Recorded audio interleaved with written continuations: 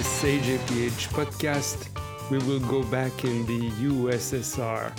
I'm Alfredo Morabia, and I'm the editor-in-chief of the journal. This is October 8th, 2017. With my three guests who conduct research in Russia, we will review the evolution of access to abortion and contraception, the magnitude and treatment of drug addiction, and the policy towards tobacco smoking in the former Union of Soviet Socialist Republic, or USSR, and in Russia today.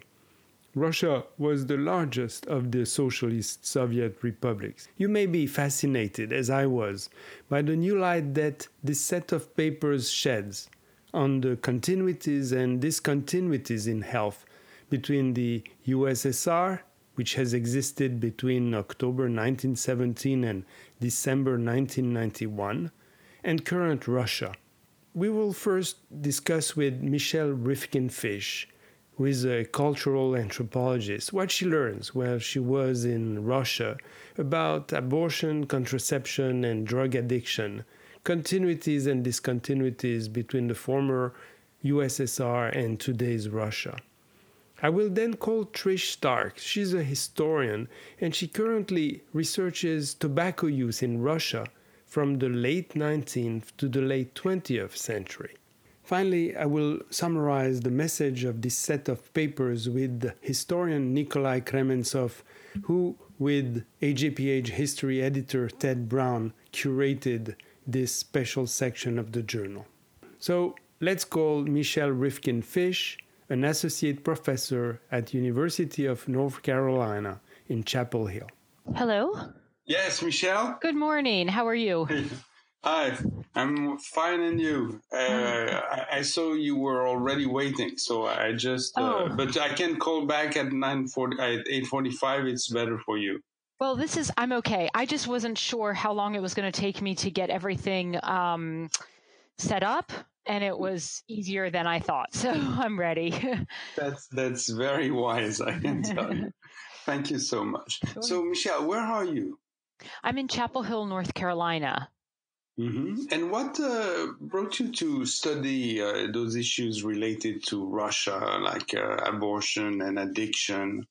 Yes, so in 1991, I began graduate school at Princeton, and this was right as the Glasnost and Perestroika reforms were ending and the Soviet Union was just about to collapse. And I met a postdoctoral fellow at the Princeton Population Center who was studying abortion in the Soviet Union and was very interested in trying to figure out ways to reduce the large numbers. And he and I became friends. I was studying the Russian language and he was studying English, and we started to become friends. And it was a wonderful opportunity to meet someone who was at the forefront of trying to create a contraceptive culture to promote the use of routine contraception in place of routine abortion. And so I originally planned to write my PhD dissertation on abortion and the change to contraception. And I ended up, for other reasons, doing work more on maternity care, but have always been fascinated in following the changes from routine abortion to using contraception. And my work with drug abuse actually is quite new. I have continued to stay very closely connected to Russia and Russian public health processes. And I met another activist and scholar who is working in the field of drug prevention and treatment of HIV. And she really interested me in what's going on and the ways in which, in such a stigmatized context, activists are trying to promote government intervention to help people that are using drugs. And how do you do that in a place where the government really doesn't care about them? Mm-hmm. And tell me, Michelle, just a parenthesis. So you speak Russian? Yes, I started studying Russian as an undergraduate in college. And also you go there. I mean, part of your work is to work directly in Russia, or do you work only on documents or? No, as a cultural anthropologist, my research has always involved working in the field. So being in Russia, meeting with people, using Russian with them to understand not only the answers to my questions, but how they express themselves, the metaphors, the ways that they talk and interact with each other. And so I've spent, I try to go yearly for about, well, sometimes up to a month now. When I did my original dissertation research, I lived there for a year and immersed myself into the public health and maternity hospitals and did what anthropologists do, which is participant observation field work. Wow. And where did you live in Russia for a year? I lived in St. Petersburg, and for the first 6 months or so, I lived with an elderly couple who knew no English and lived really on the outskirts of town. So I experienced what it was like to travel on public transportation and to walk in the icy walkways that aren't always cleared. And I got to understand life from inside the society. And after about 6 months, I moved into an apartment that I rented myself and was able then to invite people to my home. And that was a really good thing, too, because I was able to participate in the hospitality that's so central to that culture. And that taught me a lot about what it's like to be a member of Russian society. But in those conditions, were there drug addiction around you? Were there people seeking abortion? I mean, were you in contact with those types of problems too? Well, it's interesting. Abortion was extremely common. And when I was working and studying in the maternity hospital, women would come to the doctor when they were in their first trimester. And the first thing that the doctor would ask is, do you plan to keep the pregnancy? The assumption was that people make their decisions about giving birth, or they make their reproductive decisions after a pregnancy has been conceived. And that really struck me. Women talked about having abortions similar to the way we might talk about having a root canal. It's something that happens. It's not pleasant, but you deal with it and move on. So it was quite routine. And there were then these professionals and activists who were trying to change that and to create more of a understanding of using contraception habitually in order to prevent unwanted pregnancy.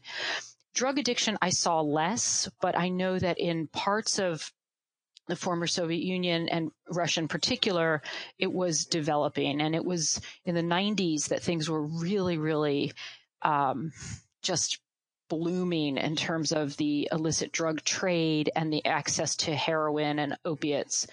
And I know that in certain areas, more in the Ural Mountains and the Far East, I was aware that this was happening, but I didn't experience that among the people I knew. And so, according to your article, if I understand well, there's some continuity between the Soviet and the Russian policy towards drug addiction in more repressive approaches. Yes. So I think that's very true. The Soviet Union, for the majority of the Soviet era, refused to acknowledge that people were using drugs. Or heroin was seen as a problem of the West. And that was, the way that the Soviet ideology tried to distinguish its society from Western kind of what they would say were morally depraved societies. Of course, these drugs were being used, but there was much more control over the borders. And so they weren't as prevalent and as available. But this Russian government since the 90s has continued the policy of trying to ignore the prevalence and to kind of just stigmatize people who get involved with drugs. And that policy has led them to be very opposed to any kind of opiate substitution treatment, or even really any kinds of evidence-based approaches to prevention. And that's it. What's interesting here too is that in Ukraine, you have a different approach, and opiate substitution has been institutionalized there.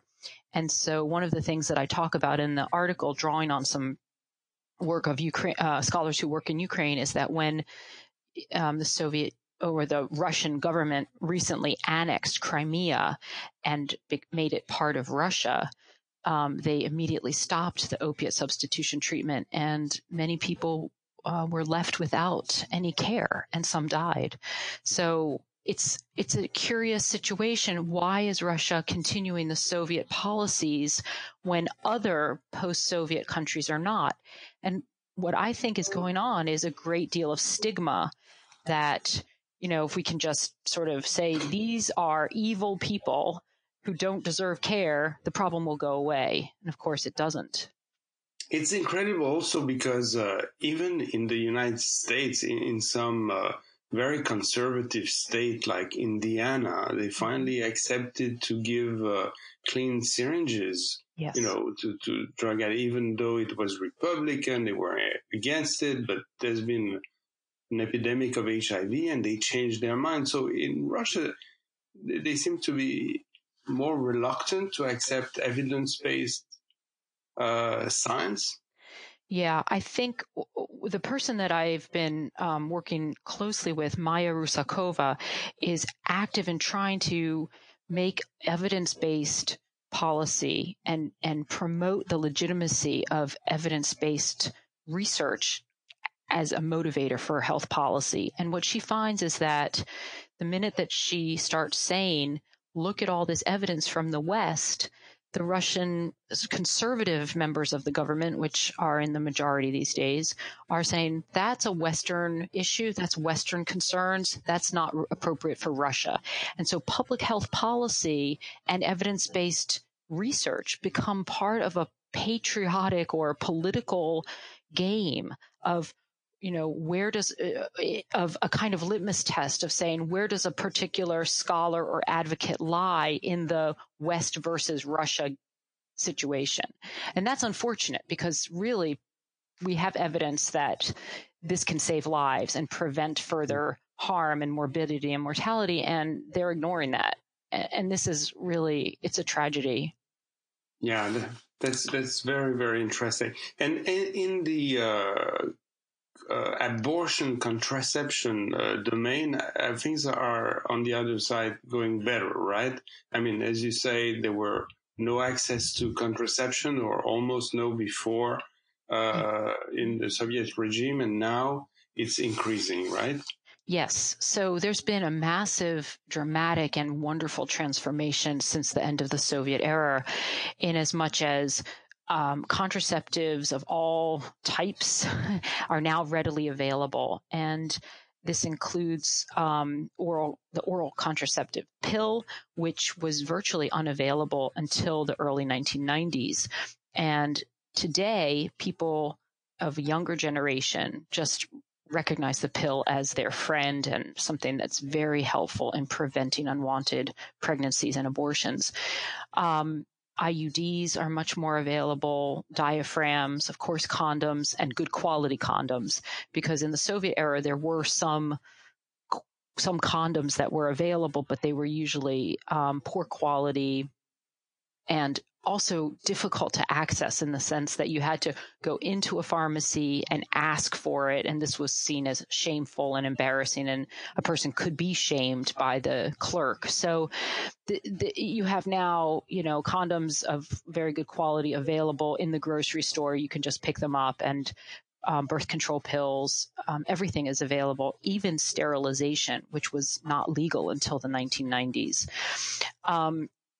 And the abortion rates have gone down dramatically. Every year we see statistically fewer and fewer abortions and more use of contraception. Now, compared with Western countries, Russia still does have a high abortion rate. But when you look over time, the trend is continuously reducing. And so that's been a positive thing. It's been a result both of the advent of the market, so the availability of a market of contraceptive devices, the opening up of information about sexuality and prevention, and I would say a popular culture in which people are thinking, I want to take control of my life. I should be responsible for my health, and contraception and planning pregnancies are all ways in which I can gain some access, some control over my life. And that's a change in mentality and culture and expectations that I think is really helpful for people. Oh, yeah. And I have one last question, actually, Michelle, but based on your knowledge about this society, but also your experience when you were there, and your article sheds a kind of dark light about the public health legacy of the Russian Revolution. Do you think there could be some positive aspect also to that legacy? I do, and I'm so glad you asked that.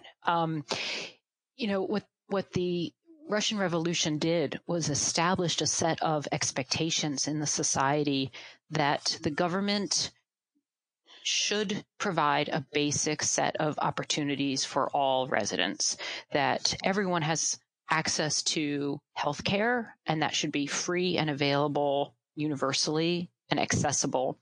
And it created a very comprehensive set of public health and medical clinics in which in every neighborhood there were ambulatory clinics, there were hospitals, local hospitals, and then tertiary hospitals in the regions. And people knew that medical care was the right of citizenship. Now, it wasn't always well funded, and the conditions were not as good as people wanted, and the lack of I would say patient rights or respect for confidentiality. Those were all problems. However, what you have today in Russia is a situation where people say, this is what we should have, and we're not getting it. And I think that sitting here in the United States, I think we are not even at the point where we recognize that everyone should have access to healthcare as part of being a human being. And so I think we have a lot to learn from what the Soviets and Russians have experienced and gone through, both in terms of creating a standard for what it means to be a human being and how societies should react and treat human beings with respect and giving them medical care, but also recognizing that that system has to be funded and it has to serve the interests of the individual. Yeah, makes a lot of sense. Thank you very much, Michelle. Thank you for so your time. Much. It's great to talk to a cultural anthropologist. It doesn't happen to me every day. And that was very interesting. Thank you so much. This was wonderful. Have a great day. You too. Bye-bye.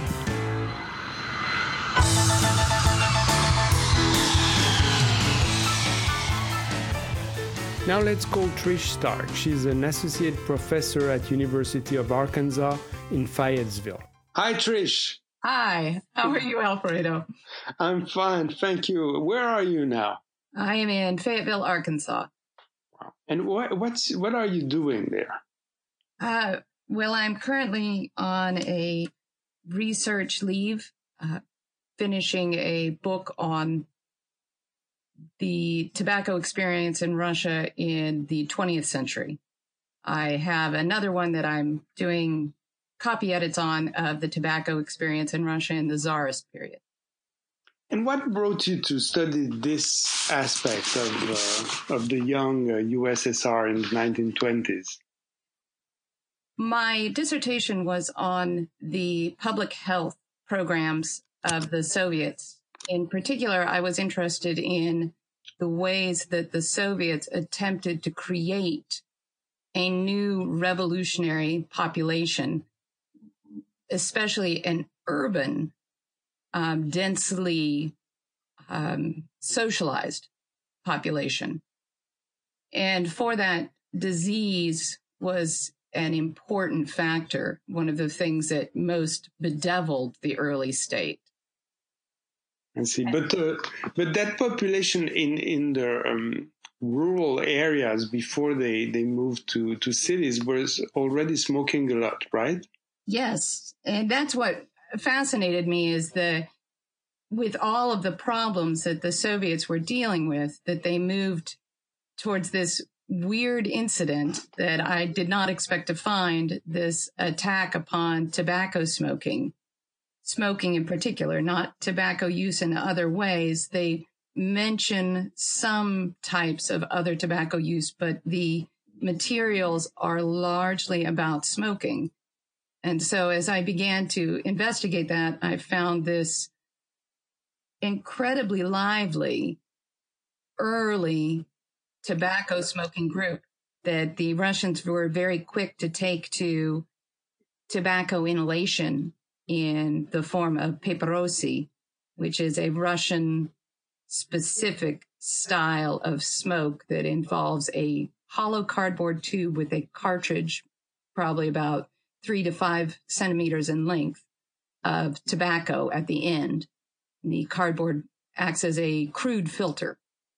I see. But what surprises me, Trish, is that there's been so much work on the Soviet Union. How come can you discover that as, we've never heard before, and we're already 100 years after the revolution? Tobacco use is so ingrained in the Russian and Soviet experience as to be almost background noise, something that we don't really think about. And as much as we envision Russians as smoking constantly, what is also astonishing is the amount of anti-tobacco material that was constantly background noise to the Russian and Soviet experience. The number of anti-smoking posters, the ability of most Russians to quote many an anti-smoking couplet, yet it was just never part of the larger health discussion. It was not something that really people talked about. I found the episode of Semashko's first attack on tobacco in 1920. I found that just mentioned in about 4 lines in his memoir. And no one had ever really discussed it before. And so as I went back to the archives and found the materials, I found a much larger story than I anticipated. Semashko was Lenin's minister of health, right? And tell us, this episode of how Lenin, which was one of the leader of the Russian Revolution, was marshaling the smokers into the toilets to reduce smoke during meetings. Lenin was a well-known health enthusiast in many ways. He was a bicyclist of renown and was interested in other aspects of health, but his anti-smoking stance was well known. And so in the sealed train that ferried him from across the lines of World War I back into Russia for the revolution that had occurred in February of 1917, but before the revolution of October 1917 that would bring him into power, he was quite a stickler about the behavior of people on the train. He didn't like noise. He had his own space within that train, and he really was adamant that there should be no smoking around him. And so he forced the smokers into the bathrooms, where soon enough a sort of confrontation came about by those that needed to use the bathrooms for their intended purpose, and then those that were being pushed there by Lenin's distaste for the smell of tobacco. And he ended up coming up with a rather ingenious idea of giving them tickets so that they could use it occasionally for smoking, and the rest could use it for its intended purpose. What's funny is at the same time, a discussion broke out about how they needed to have the other revolutionary theorist Bukharin with them, because he was the best at understanding the pyramids of necessity. And he would know where smoking should go upon that pyramid, whether it should go above or below the intended use of the bathroom. And so the Bolsheviks couldn't even find a smoking break in the bathroom without having theory pushed into the mix. That's really funny. And so you mean like Stalin and Trotsky and Bukharin and all these guys, they needed a ticket from Lenin to go and smoke in the toilet. Well, this was on the train. When they got to the meetings of the Politburo, he wouldn't make them go to the bathroom to smoke. He made them go over by the fireplace so that they could blow their ashes up or blow their smoke up the flue. But then he started to deride them as smoking cockroaches as they sat there in the ashes of the fireplace and were not allowed to the vicinity of the true power.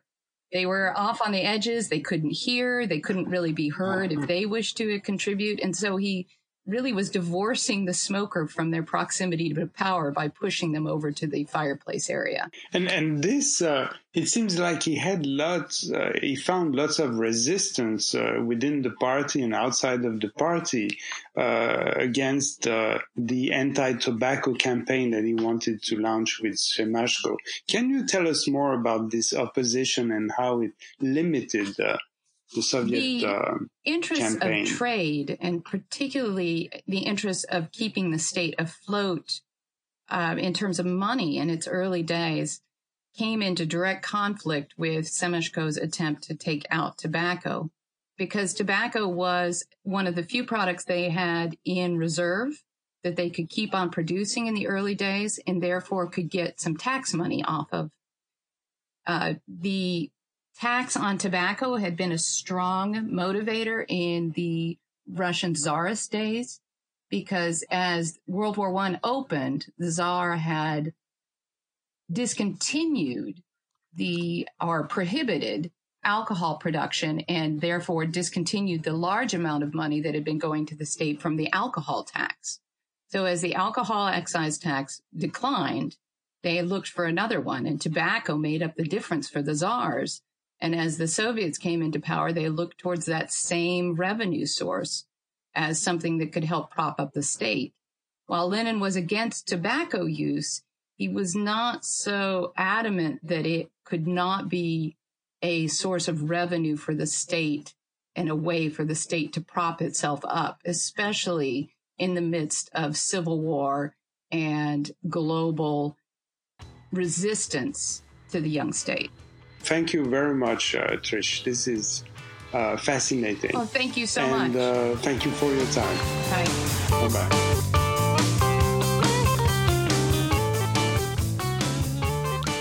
I'm now reaching Nikolai Krementsov, a professor at University of Toronto. So where are you, Nikolai? I'm in Toronto. And you've been to Russia recently? Yes, in the summer. Mostly working on the history of biomedical sciences in Russia. Analyzing how writers and scientists interacted in the very specific area of science fiction. As both scientists, practicing scientists, wrote some sci-fi, and of course a large group of professional writers were engaged in the same activity.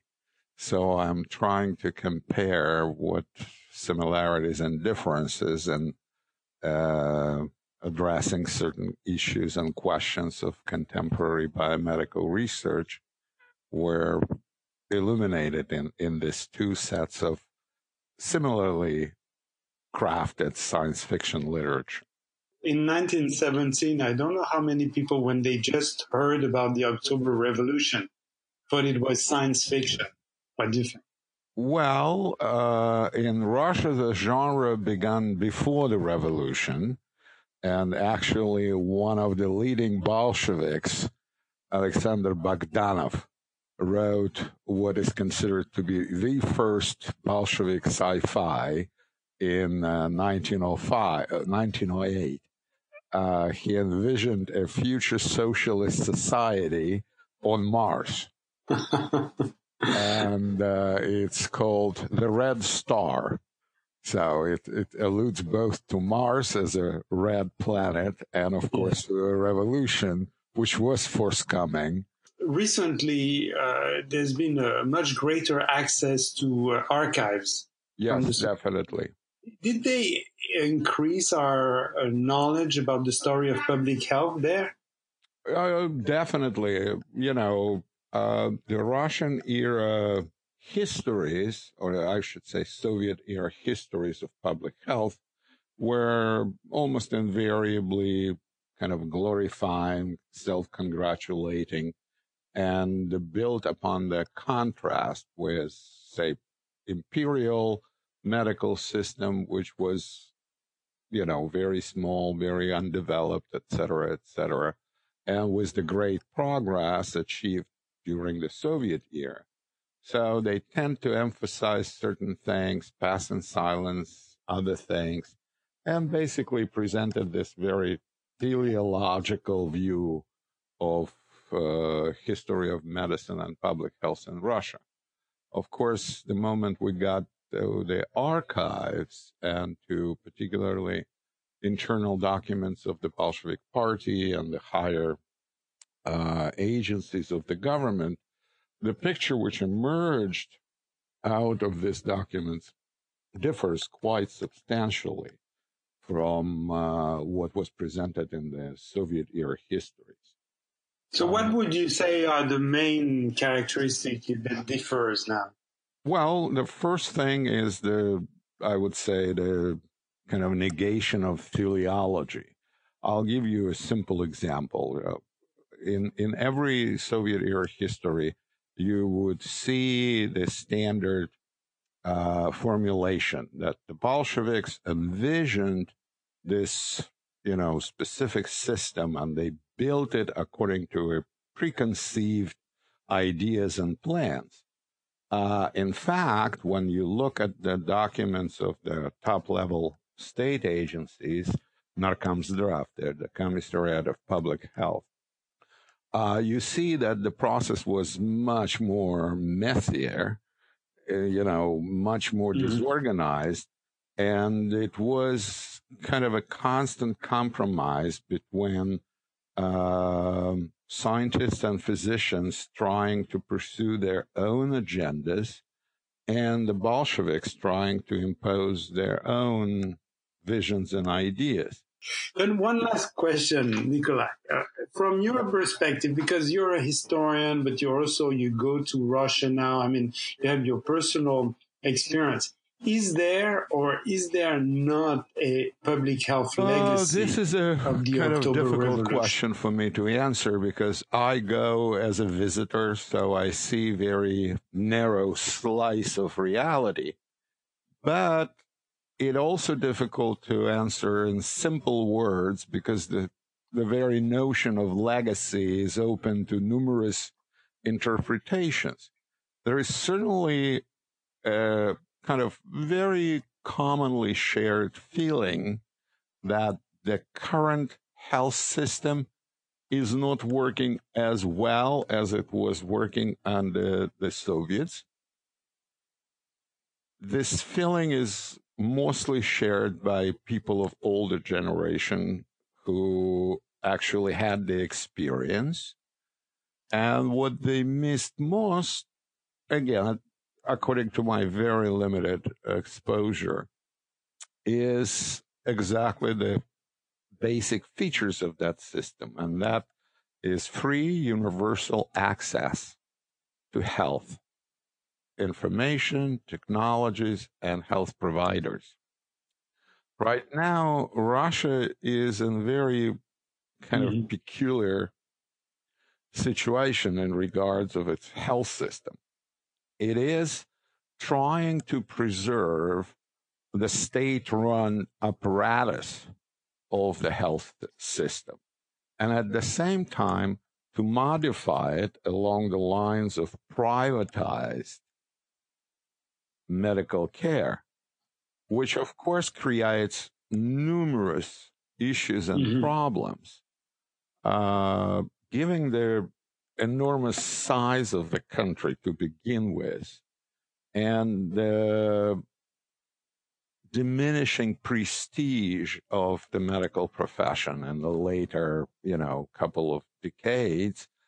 the shortage of personnel is one of the biggest issues, particularly in the rural areas, not urban settings. And, under the Soviet system, the Ministry of Health maintained those rural outposts, which allowed inhabitants of those remote areas access to primary care, which was, kind of a key in maintaining the health status of the population. Right now, those little outposts are mostly closed because there are no, personnel, or there are no people who are willing to work in those remote rural areas. And, right now in Canada, we have basically the same issue. It was, very serious shortage of primary care physicians in the north. And the government is trying to solve it by various incentives, et cetera, et cetera, et cetera.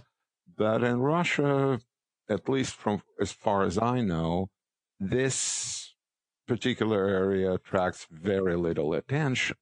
There was this attempt to create a universal system that was free for everybody, that guaranteed actually kind of equal access to the system, and this, which would have been the legacy of the revolution, is now disappearing. There are certain parts of that system which are still in place. For instance, the Russian Federation still has a Ministry of Health, which administers all these various activities.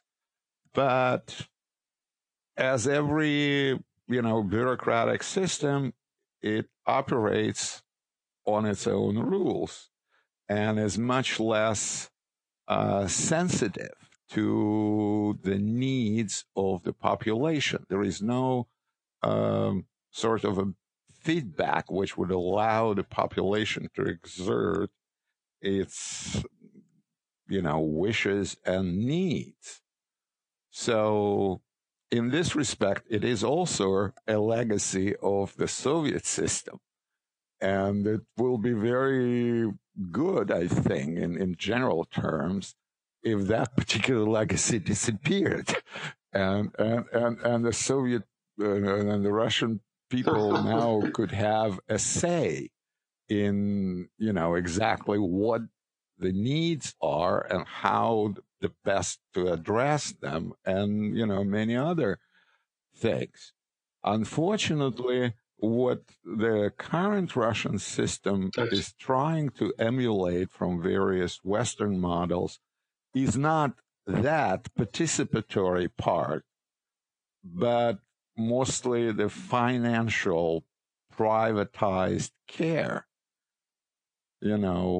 and that creates a very striking disbalance between the actual needs and the actual epidemiological situation and, the vital statistics, et cetera, data which we have, and the actions of that state agency, which is, meant to address all those issues. Thank you very much for your time and for helping us with this issue. Note that to be immediately informed about the papers soon to be published in AJPH or about calls for papers, follow me on Twitter. The music is by Francis Jacob, with, of course, a small surprise. And thank you for listening. This is Alfredo Morabia at AJPH. For more podcasts, including podcasts in Chinese and Spanish, visit us at ajph.org.